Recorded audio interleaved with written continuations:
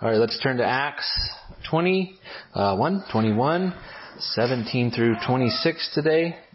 Let's pray. Our Father, we ask you for wisdom. You've promised if we ask for it, you will give it to us. We recognize wisdom doesn't come overnight, but ordinarily through experience, through trials and constant practice, discerning good from evil. So we may not buck against your discipline. May we learn with patience to endure whatever pains or difficulties you place in our way, that we might learn wisdom. God, teach us to exercise discernment so that we might speak truth with both clarity and grace. May we learn to show deference to our brothers and sisters while never compromising on the truth. Help us, we pray, to learn these things well so that we, your saints, in this time and this place, might live out what our Lord Jesus said, that we would be known by our love. In His name we pray. Amen. Stand for the reading of God's Word, Acts 21, 17 through 26. When we had come to Jerusalem, the brothers received us gladly. On the following day, Paul went with us to James, and all the elders were present. After greeting them, he related one by one the things God had done among the Gentiles through his ministry. And when he had heard it, they glorified God when they had heard it. And they said to him, "You see, brother, how many thousands there are among the Jews who have believed. They are all zealous for the law. And they have been told about you that you teach all the Jews who are among the Gentiles to forsake Moses, telling them not to circumcise their children or walk according to our customs. What then is to be done? They will certainly hear that you have come. Do therefore what we tell you. We have 4 men who are under a vow. Take these men and purify yourself along with them and pay their expenses, so that they may shave their heads. Thus all will know that there is nothing in what they have been told about you, but that you yourself also live in observance to the law. But as for the Gentiles who have believed, we have sent a letter with our judgment that they should abstain from what has been sacrificed to idols, from blood, and from what has been strangled, and from sexual immorality." Then Paul took the men, and the next day he purified himself along with them and went to the temple, giving notice when the days of purification would be fulfilled, and the offering presented for each one of them. Amen. This is God's Word.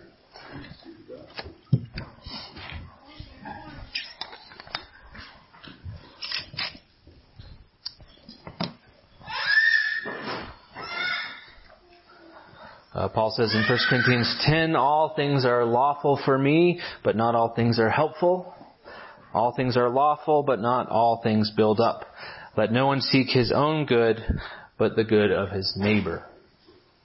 This principle here, I think, is put on display in this chapter, or this passage, by his willingness to lay down his own rights and freedoms.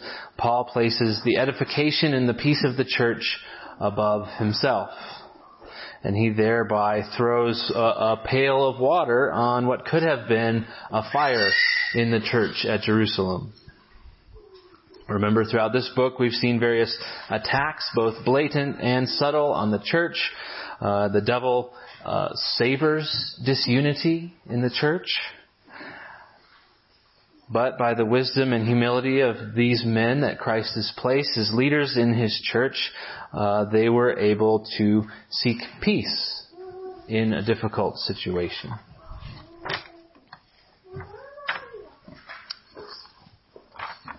Situations are often more complicated than they first appear, and this situation is no different. And in fact, I think this situation is more complex than we can know from this short passage.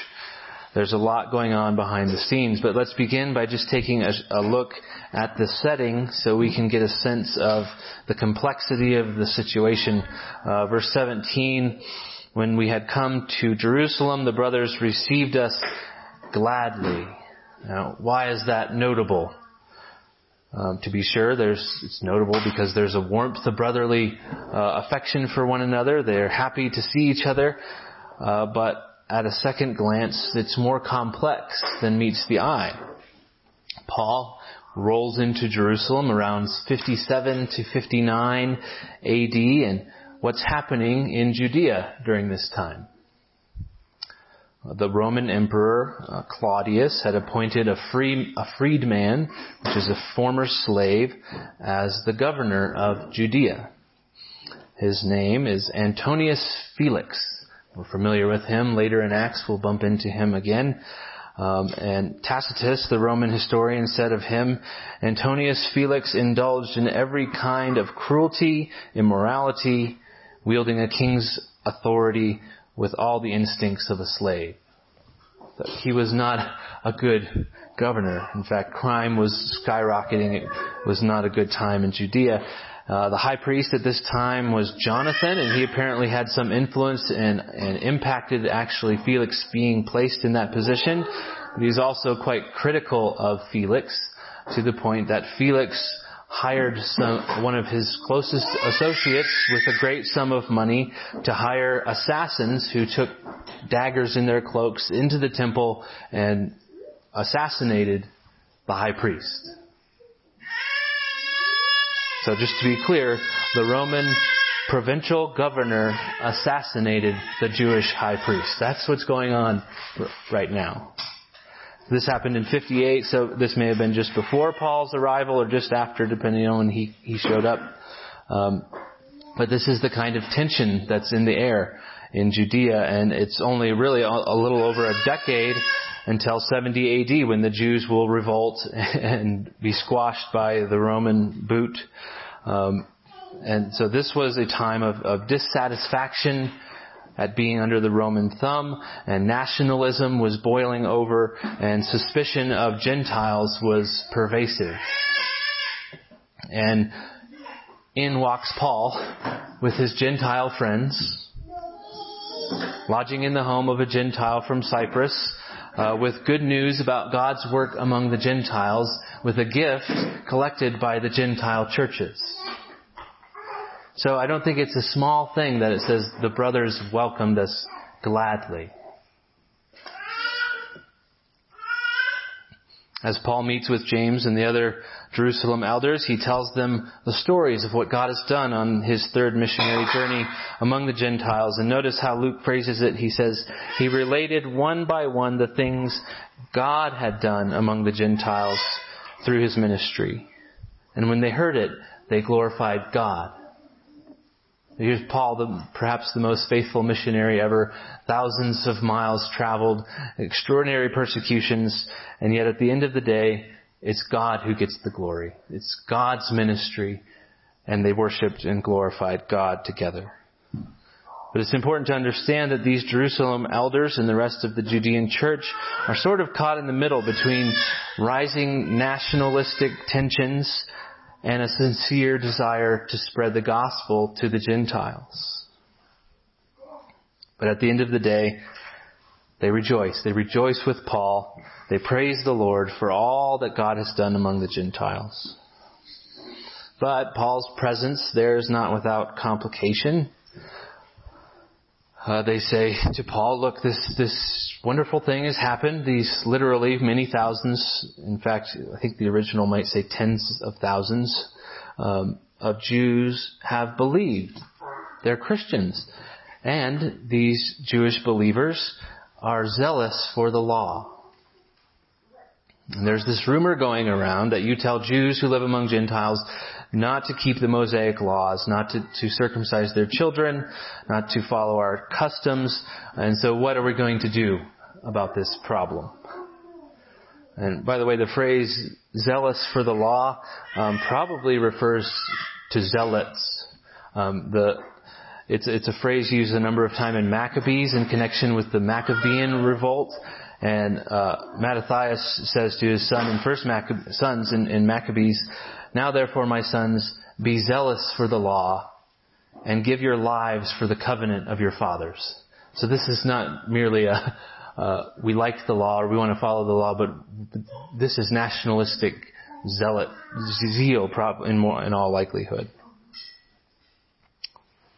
So this is not a small problem. How are they going to deal with this tension between intense nationalistic fervor among the Jews who are tired of the Roman oppression on the one hand and who care about their Jewish heritage, and on the other hand, the joy and freedom of Jew and Gentile alike being freed in Christ from the ceremonies of the law and the church's international commitment to bless the nations through the gospel. Really, this church in Jerusalem could tear itself apart by these tensions. And I'm sure the enemy at this point is quivering with excitement about the possibility. So the elders at Jerusalem, they propose a solution to the problem. And in short, it's a show of goodwill and cultural sensitivity that Paul should publicly engage in these Jewish rites. They say, we have these 4 guys, they're under a vow, so go to the temple, purify yourself with them, pay their expenses, and everyone will know the rumors are not true, and the peace of the church at Jerusalem will be preserved. They're quick to add here, of course, we're remembering the Jerusalem Council, Acts 15. The letter was sent out to the Gentiles that they don't need to keep the Jewish customs to be saved. They just need to stop with their idolatrous practices. And we get that the customs and ceremonies are not salvific, but just for the sake of the peace of the church, let's do this, to undertake this action. And we shouldn't forget that this is Paul we're dealing with here. Paul is not a wilting petunia sort of personality. We just saw last time, even when the Holy Spirit was announcing his coming imprisonment and affliction in Jerusalem, and even when his friends were asking him, please don't go to Jerusalem, what did he say? He said, I'm ready not only to be imprisoned, but to even die in Jerusalem for the name of the Lord Jesus. So he's not a person who's overly concerned about what people think. He was human, of course, a sinner, of course, but I don't know about you, I can't think of a single time when Paul caved to pressure. I can think of, like Peter did numerous times, other even apostles did. I don't remember Paul ever doing that. He's a resolute man. And so almost shockingly in my mind, he says, okay. And he goes through with it. He follows through with this vow. It's not clear exactly what the vow is. Probably a Nazirite vow, the same as what Samson was under, because it says they were going to shave their heads. But also it may have been some kind of purification rite. It's customary, it was, to when people arrived back in Jerusalem to purify themselves after they had been in Gentile lands. And remember, Paul was trying to get to Jerusalem by Pentecost, so these 4 men may have been travelers there for Pentecost as well. So it may have been a purification rite or a Nazirite vow. In short, though, the thrust of the passage is the same, whatever the vow is, and that is that Paul was willing to engage in the process for the sake of showing deference and cultural sensitivity in order to preserve the peace of the church.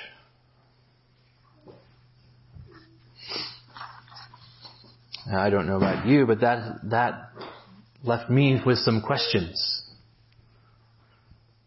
First of which being, does Paul not teach the abrogation of the Mosaic laws and ceremonies? I mean, is the rumor not true? They point to circumcision, so we could use that as an example. Paul says himself in 1 Corinthians 7, 18 and 19, was anyone at the time of his call already circumcised? Let him not seek to remove the marks of circumcision. Was anyone at the time of his call uncircumcised? Let him not seek circumcision. For neither circumcision counts for anything nor uncircumcision, but keeping the commandments of God. In Galatians 5:6, for in Christ Jesus neither circumcision nor uncircumcision counts for anything, but only faith working through love. And again, Galatians 6:15, for neither circumcision counts for anything nor uncircumcision, but a new creation. So doesn't he teach the abrogation of circumcision? Well, we have to do what it seems that the rumor mill in Jerusalem was not doing and interpret Paul accurately in context. Is he saying circumcision in all circumstances is evil and should never be done? No, he's saying in context, circumcision is not a necessary work for salvation. And in fact, if you accept circumcision as a means of trying to please God, then you have to keep the whole law. So circumcision counts for nothing before God. And people therefore are free to circumcise or not. At the end of the day, it doesn't matter. So Paul was dead set against the law as a means of earning favor with God. And by the way, if you follow Paul's argument in Galatians, it's not just now, as Michael was mentioning during Sunday school, but it's never been a means of salvation. That salvation has always been by grace through faith.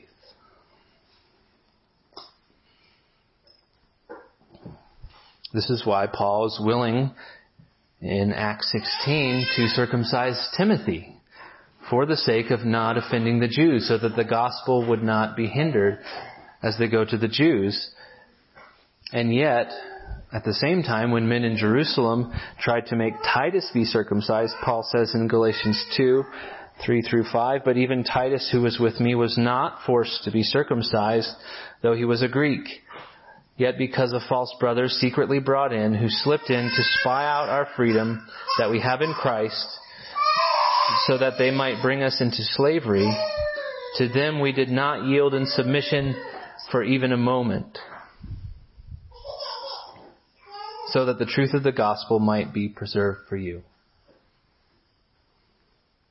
So I think Paul would say to the Jews among the Gentile lands, no, you don't have to circumcise your child. You may if you wish, but understand it's not required. The bloody sacrifice has been paid by Christ, and the sign is fulfilled in the cleansing of our heart by the blood of Christ. I also think that as he's in Jerusalem, among Christians of nearly exclusively Jewish heritage, in a season when Jewish nationalism is heating up, he might have said the same thing, but in wisdom he might have said, now is not the time to press this particular point. This is what I think they mean in 23 when they say, "Thus all will know that there is nothing in what they have been told about you, but that you yourself live in observance to the law." It's not that Paul is always living his life in observance to the Jewish ceremonies. He's constantly among Gentiles, eating Gentile food, it would seem. He doesn't seem to always be following the Jewish ceremonies, but by participating in this ceremony, he shows that he doesn't hate the law, and he's still willing to participate in the cultural activities intrinsic to his own heritage. And he says as much about himself in 1 Corinthians 9, 19-23. He says, though I am free from all, I have made myself a servant to all, that I might win more of them. To the Jews I became as a Jew in order to win Jews. To those under the law I became as under the law, though not myself being under the law, that I might win those under the law. To those outside the law I became as one outside the law, not being outside the law of God, but under the law of Christ, that I might win those outside the law. To the weak I became weak, that I might win the weak. I have become all things to all people, that by all means I might save some. I do it all for the sake of the gospel, that I may share with them in its blessings. I do it all for the sake of the gospel.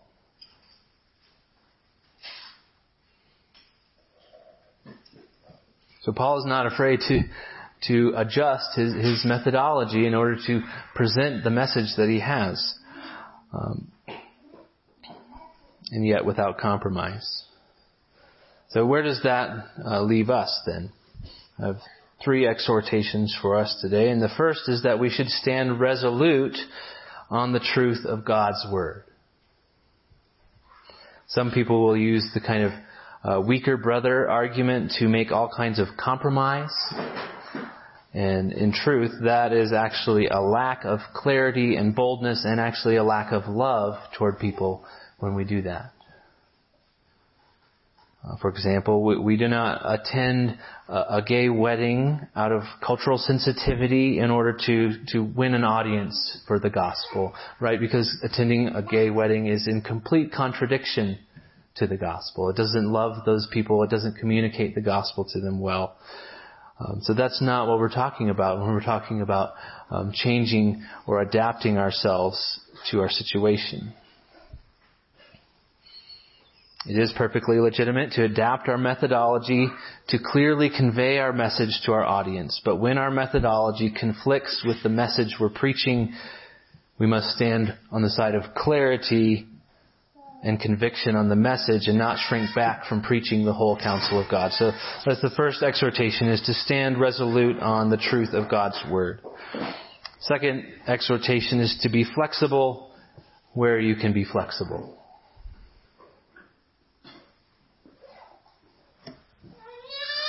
Some of us have a problem with standing resolute. Some of us have a problem with flexibility. Sometimes we're so inflexible we think that everything is an occasion for my soapbox. And as Americans in particular, we are very focused on our rights. Well, I have a right to do that. Well, Paul had a right, technically. He could have held an open pit pork barbecue session in Jerusalem. Invite all of the Gentile friends, invite this Jewish church, come to my barbecue, bring potato salad and pickles, kosher or not. He could have said, no, I'm not doing this silly vow stuff. Who cares what these Jewish Christians think? They're wrong, they don't get it. That's their problem. I found this great quote. Darrell Bach quoted John Stott, who was quoting F.F. Bruce. So I hope it's not a telephone game sort of situation, but it's very helpful. So Bruce says, a truly emancipated spirit like Paul's is not in bondage to its own emancipation. A truly emancipated spirit like Paul's is not in bondage to its own emancipation. That means we don't have to exercise every right that we have at all times. We don't always have to make a resolute stand on every point of personal conviction. Understand that the men in this story did not need to make this vow. Or the weaker brother in Romans 14. The weaker brother is missing something. His faith is weaker than the stronger brother. He's deficient in some sense. In other words, we want the weaker brother to not be weak, to be strong. But there's room in Scripture, and it's not compromised, to treat such a person with patience, and even to bend to their level and to help them along. As Paul says in Romans 14:19, he said, so then let us pursue what makes for peace and for mutual upbuilding. I think that could summarize the whole of this sermon. So then let us pursue what makes for peace and mutual upbuilding. So stand resolute on the truth of God's Word. Be flexible where you can be flexible. And third, let the peace of the church and the advancement of the gospel be your guide. Let the peace of the church and the advancement of the gospel be your guide. It would be nice if there was a sort of one-size-fits-all solution to these problems. There's not. Each case takes wisdom and discernment. The same thing can be evil in one circumstance and totally fine in another. Circumcision, for example. When do you go the Timothy route? When do you go the Titus route? I think a story, I've told it before, illustrates the principle well. It's attributed to Sproul, though I don't think it's been verified that this actually happened, but he was out to eat with some friends. The waiter came to get their drink orders and asked whether they might want an alcoholic beverage. And one of the ladies at the table said, "Oh no, we're Christians." To which Sproul replied, "In that case, I'll have a scotch."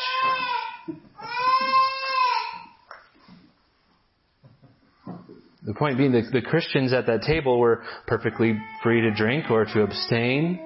But the moment that legalism crept in and abstaining from alcohol became an absolute, it became a point of Christian identity, that's when a stand needed to be taken. So that's what I mean by let the gospel be your guide. When is this problem infringing on the gospel and when is it not? Calvin's helpful in the Institutes in the section on Christian liberty. I recommend reading that section. It's really amazing, maybe 12 to 15 pages. There he makes a distinction that helps us in discernment between when do we abstain and when do we partake. He makes a distinction between the Pharisee and the weak. The Pharisee and the weak. And the Pharisees are those who are ill-tempered and legalistic. They are what Calvin calls sinister interpreters who ceaselessly take offense. Some people are like that. They're looking for a reason to be offended. That's the Pharisee. We are never to bend to the offense of Pharisees. Let them be offended. Matthew 15, Jesus said, "It is not what goes into the mouth that defiles a person, but what comes out of the mouth." And the disciples came and said to him, "Do you know that the Pharisees were offended when they heard this saying?" And he answered, "Every plant that my heavenly Father has planted will be rooted up. Has not planted will be rooted up. Let them alone. Let them be offended," essentially. So that's the Pharisee. The weak, on the other hand, are those who just don't get everything yet. They're the sapling Christian. They may easily bend and break if we're not gentle. It's tempting to be frustrated with people who are weak, forgetting from whence we came. How long did it take you to wrestle, for example, with the doctrines of grace? We get so frustrated. I can't believe I wonder if they're even Christians. Or your convictions about worship or any other issues that are important and profoundly biblical, but they take time. We don't expect children to become adults overnight, so we need to be patient with them. In the same way, we should not expect sapling Christians to become oaks overnight.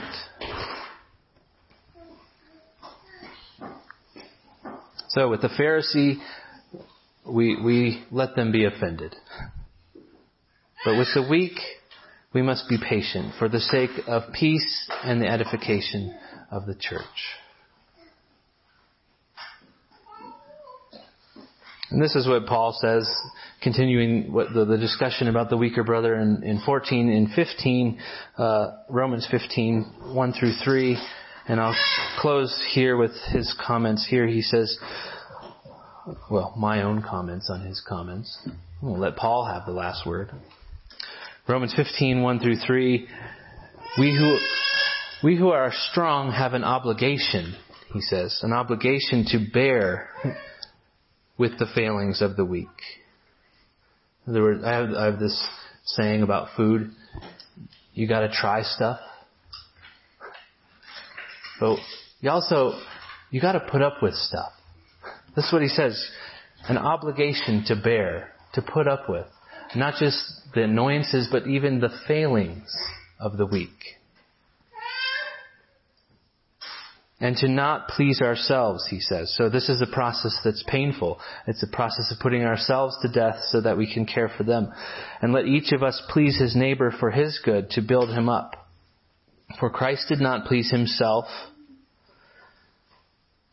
but as it is written, the reproaches of those who reproached you fell on me.